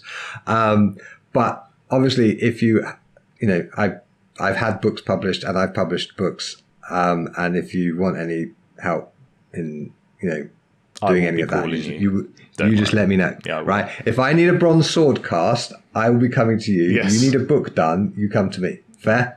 The most unusual of prehistoric changes, from the time of no letters to a thing of letters. Yes.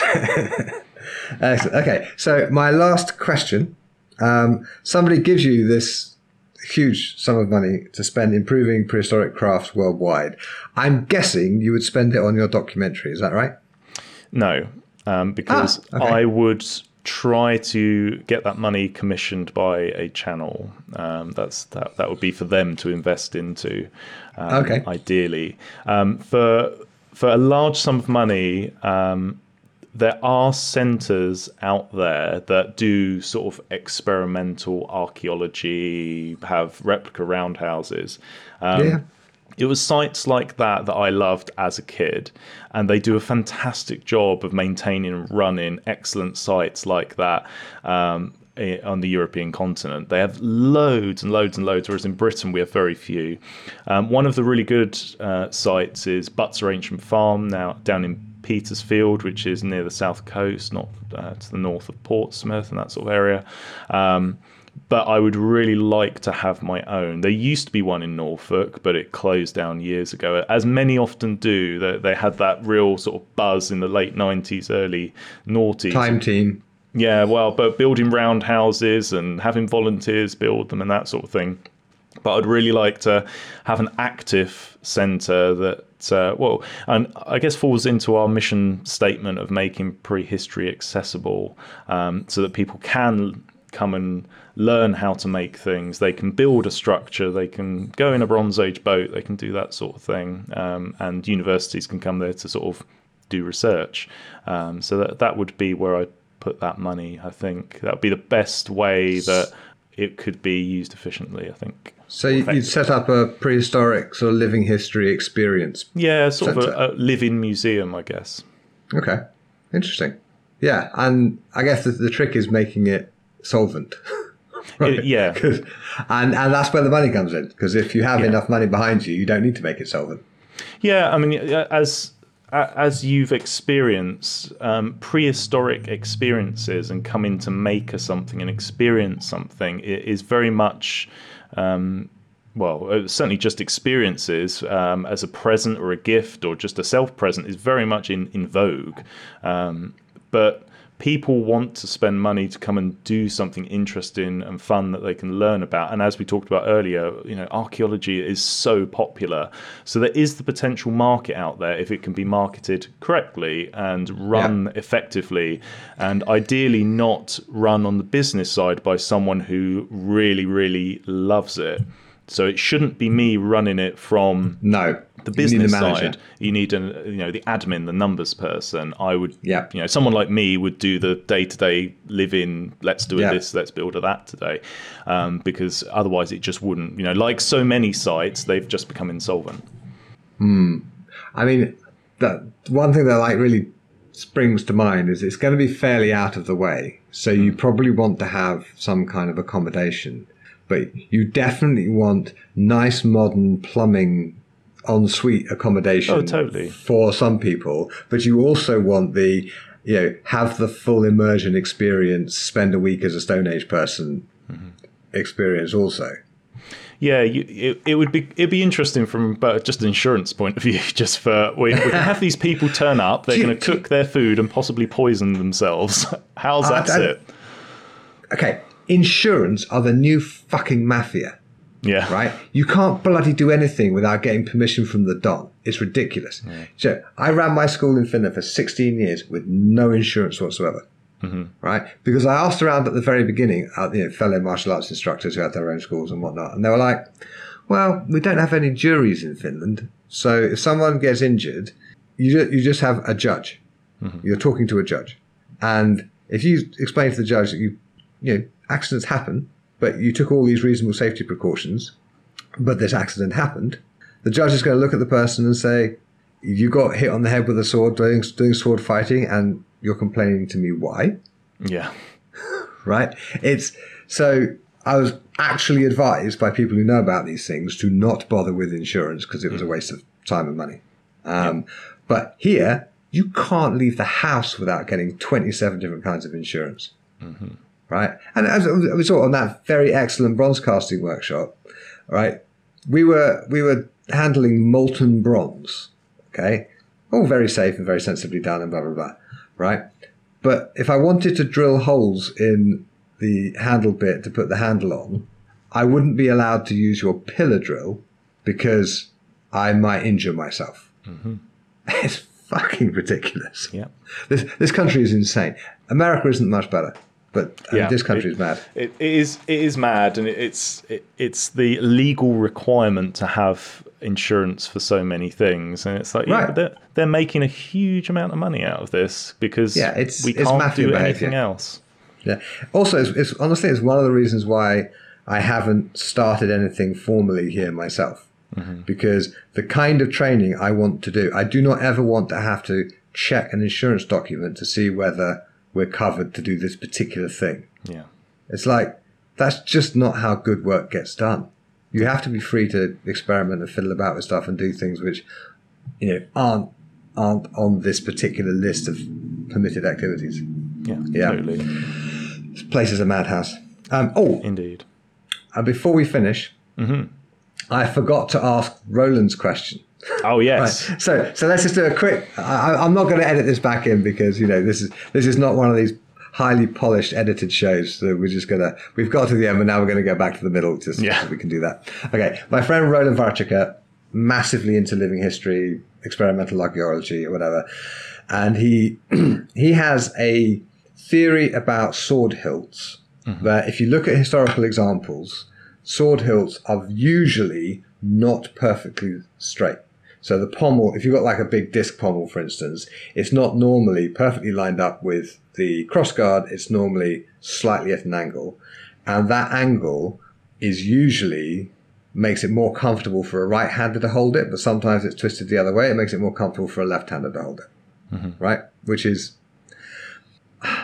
it's one of those theories where it's a reasonable explanation for the available evidence, but there ain't enough evidence to state conclusively that this is the case. Yep. So his question is basically, in Bronze Age swords, do you see asymmetries in the hilt that make the hilt fit a right-handed or left-handed person better?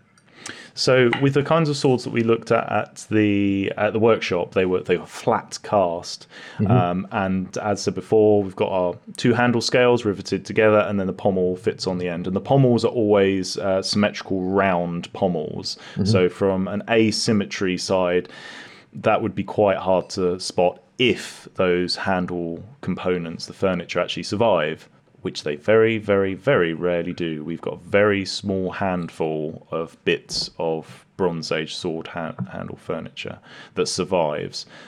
So we have a very poor data set. What you could look for is potentially where the bronze handle through to where the pommel will be may have been slightly twisted. I'm thinking a twist in the tang itself. Yeah. Yeah. We don't see that. You don't see that? No. Okay. Not consistent. Can I speculate why? I would imagine this potentially comes down to grip, or how, because if you've got a big rounded pommel, if the handle is slightly twisted, it's not going to make a great deal of difference. If it, instead of it being, as you said, like a disc pommel, clearly that makes a massive difference. And some fantastic research that was done into looking at some different Bronze Age weaponry, and particularly for the handle grip for swords, tested a hammer grip, saber grip, thumb grip, and they found that Bronze Age swords could be used very effectively with pros and cons for various grips. Sure. And I mean, it's a tool. You hold it the way you need to hold it to do exactly what you're about to do. Yeah, and they fairly confidently concluded that it could be the case that the fighter had a personal preference for grip, or that fighters changed grip. But of course they did. Yeah, but I mean that's a foregone conclusion. I mean, you don't ever see any artisan holding a tool and it's always held in exactly the same grip all the time. It just doesn't happen. I mean, it's a very logical conclusion. Again, it's just we have to sit on the fence with prehistoric archaeology. But we do see evidence, particularly with swords. And I guess it's something we didn't really look at so much, is because with a lot of, and do correct me if I'm wrong, but for a lot of iron and steel swords, they generally have a fair amount of longevity. It's something that can be passed on, as it were. Yeah, generally speaking. Yeah, unless it has like really severe damage. But we do see swords that have broken in the blade and been forge welded back together and then gone back out again to be reused. So they can. And we see older blades on newer hilts, for example. So there's hundreds, thousands and thousands of these swords survive hundreds and hundreds of years. So you have a difference with bronze swords in that they clearly don't seem to last when they're being used in any kind of engagement, and they're being recycled frequently. And that's one advantage you have with bronze and bronze swords that are cast, is that if they've become bent, buckled, or they've become too heavily notched, or even fall out of fashion, you can get them hot, break them up into sections, pop them back in the crucible pot and pour them out again, and it's recycled. Simple as that. Which also may be why the pommel was just friction fit on, because if you're only going to use it once or twice, right, you then knock your hilt furniture off, melt it, maybe add a little bit of bronze because always a bit gets lost, get your new sword out that's the same shape as the old sword, slap the old handle back on it, and off you go. It's very possible. Yeah, then these are not objects that if they were used, so there's no way that they'd be passed on as, this is your grandfather's sword that was used at the battle of so-and-so, and their great-grandfather used it as the battle of so-and-so, because they just did not last that long. And actually, there's reasonably clear evidence that people were fighting in a way where they were very aware of the limitations of how long these swords were going to last. So they were actively avoiding blade contact. So there's quite a lot of contact that would come in from contact with a shield that might leave a U-shaped profile, but less contact, sort of V-shaped blade on blade.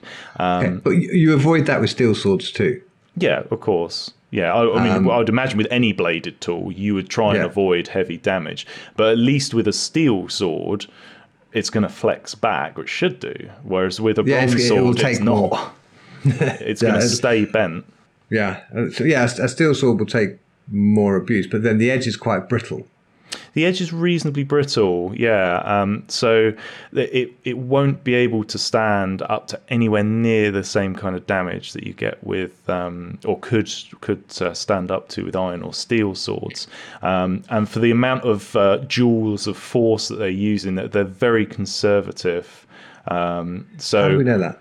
Well, for comparing the damage, so for prehistoric swords that have notch depths, we know that we've got our data set of this is what we're going to try and replicate. How much force will it be required to create a notch of that depth in replicas? And that's it. Okay. It will give you a rough sort of this is how much force is being applied, and they range sort of around 11, 15 joules, which isn't, there's a medium strike, nothing really heavy.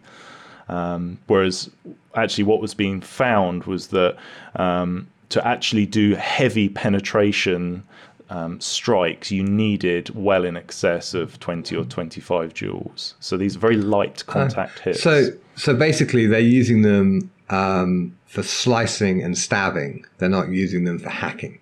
Yeah, not using them for hacking, I guess, unless you get that real... Unless you really need it, yeah. Yeah, or you get that opportunity. And there's quite clear evidence that they're using... Is it Versetzen?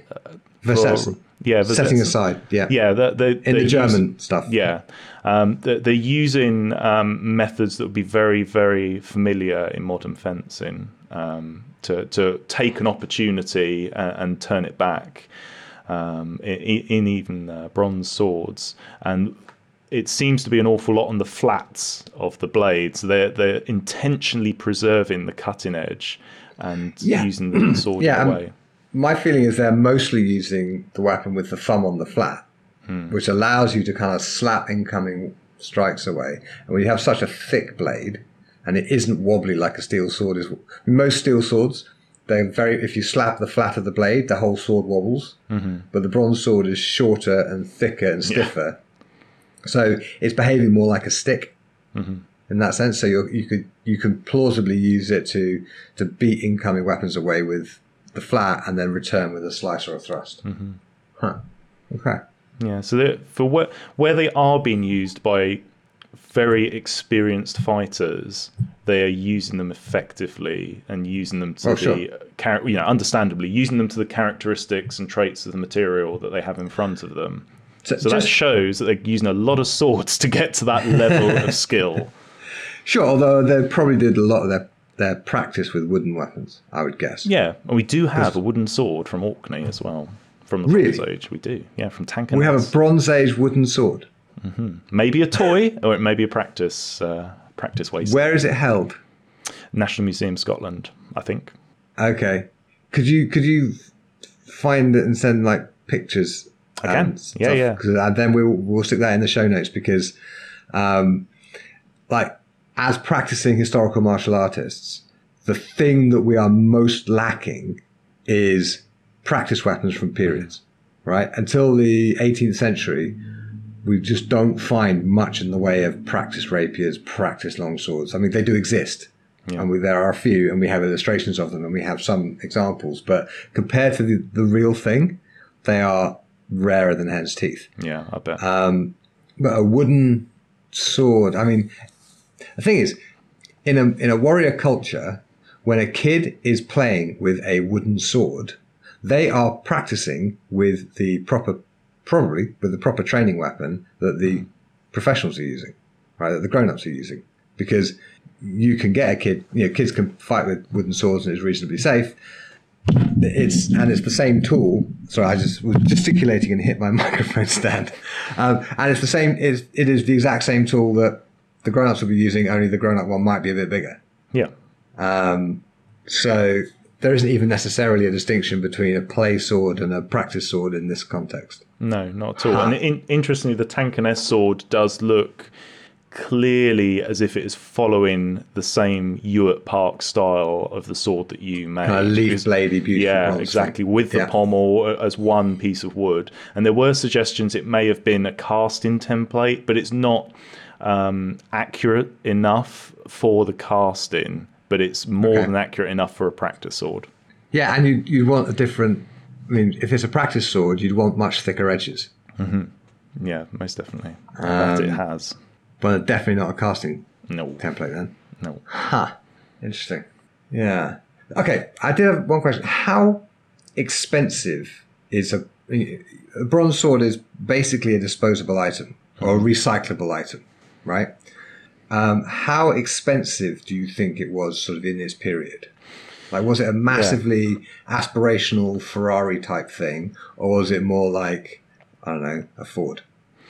Yeah, that is a good question, and understandably at the start, when we get the first swords coming in and metal is still valuable, that it is, the real showpiece, and you might know of someone that owns one, but as bronze and metal and the understanding of how to make swords becomes more widely accessible, but they become better quality, they become larger, they become heavier, more metal is involved, they become more ornate, but they also become more numerous and more accessible. So to own a sword, even by the end of the Bronze Age, a reasonable quality, would still be like owning the equivalent of a fairly decent sports car. Not a supercar, but fairly decent sports car. Okay. And so do you think that they would have their sword, and then when it needed remaking, they would just take it back to the foundry and they maybe exchange this much weight of old bronze sword for a fresh one. Yeah. For a fresh one. And how much of the cost do you think is in the material or in the labor? In the labour, definitely, because once you've got the bronze, you're only going to lose a relatively limited amount of it, and by the end of the Bronze Age, there's a huge amount of bronze in circulation anyway. So that's where the cost declines, whereas at the early Bronze Age, there was far less bronze in circulation. Okay. It's nice to think of the craftspeople being paid properly. Yeah. To bring it back to where we started this, exactly. How do you make a living doing this? Yeah, but we unfortunately know so little about the Bronze Age craftsperson. They leave almost nothing archaeologically. They leave many thousands of examples of their products, but in terms of them, the grave of a craftsperson or their actual working space, we have almost nothing. And do you think they were specialists? Yes. Most definitely by this time. Yeah, you have to go right back to the time of hunter-gatherers to find total generalists. Even by the Neolithic, there were specialists. Interesting. Okay. Well, okay, I've kept you for a very long time. I think we'd better wind this up, or we're going to end up still be talking here 2 hours later. So thank you so much for joining me today, James. It's been lovely to see you. Yeah, likewise. Thanks for listening. I hope you enjoyed my conversation with James, as how could you not have done? You can find the episode show notes at swordschool.com/podcast, where you'll find transcriptions, photos, videos, and links for this episode. And yes, it includes photos of my lovely bronze swords, although I haven't actually polished, sharpened, and hilted them yet. While you are there, you can sign up for my mailing list, and I'll send you a free copy of my Sword Person's Care Package. This includes 4 ebooks and access to several of my online courses. And remember, go to swordschool.shop to get from your head to their hands how to write, publish, and market training manuals for historical martial artists. You definitely want a copy of that book. Yes, you do. Now, I'd like to thank the people who make this show possible, my patrons on Patreon. It takes time and money to run a podcast, and without them, I would have quit a long time ago. You can join us at patreon.com/theswordguy for behind-the-scenes content, to suggest future guests, and priority access to my inbox. That's patreon.com/theswordguy. And of course, in case it isn't obvious, patrons are entirely welcome to pitch themselves to come on the show, and I will certainly give them a preferential slot. So, if I can say yes, I will say yes, because they're my patrons, right? I would also like to thank Andrew Lawrence King for the Baroque harp accents that adorn the show, originally recorded for my Paradoxes of Defense audiobook project. And join us next time when I'll be talking to Eleanor Wilkinson Keyes, who is Assistant Curator of Arms and Armour at the Royal Armouries Museum in Leeds. She has an MA in Medieval Studies from the University of Leeds and works with the European Armour and Edge Weapons collections and the Asian and African collection with Natasha Bennett, who you may recall from episode 82 of the show. And yes, she does have a job that many listeners to this show would love to have, so listen in and you'll find out what it's all about.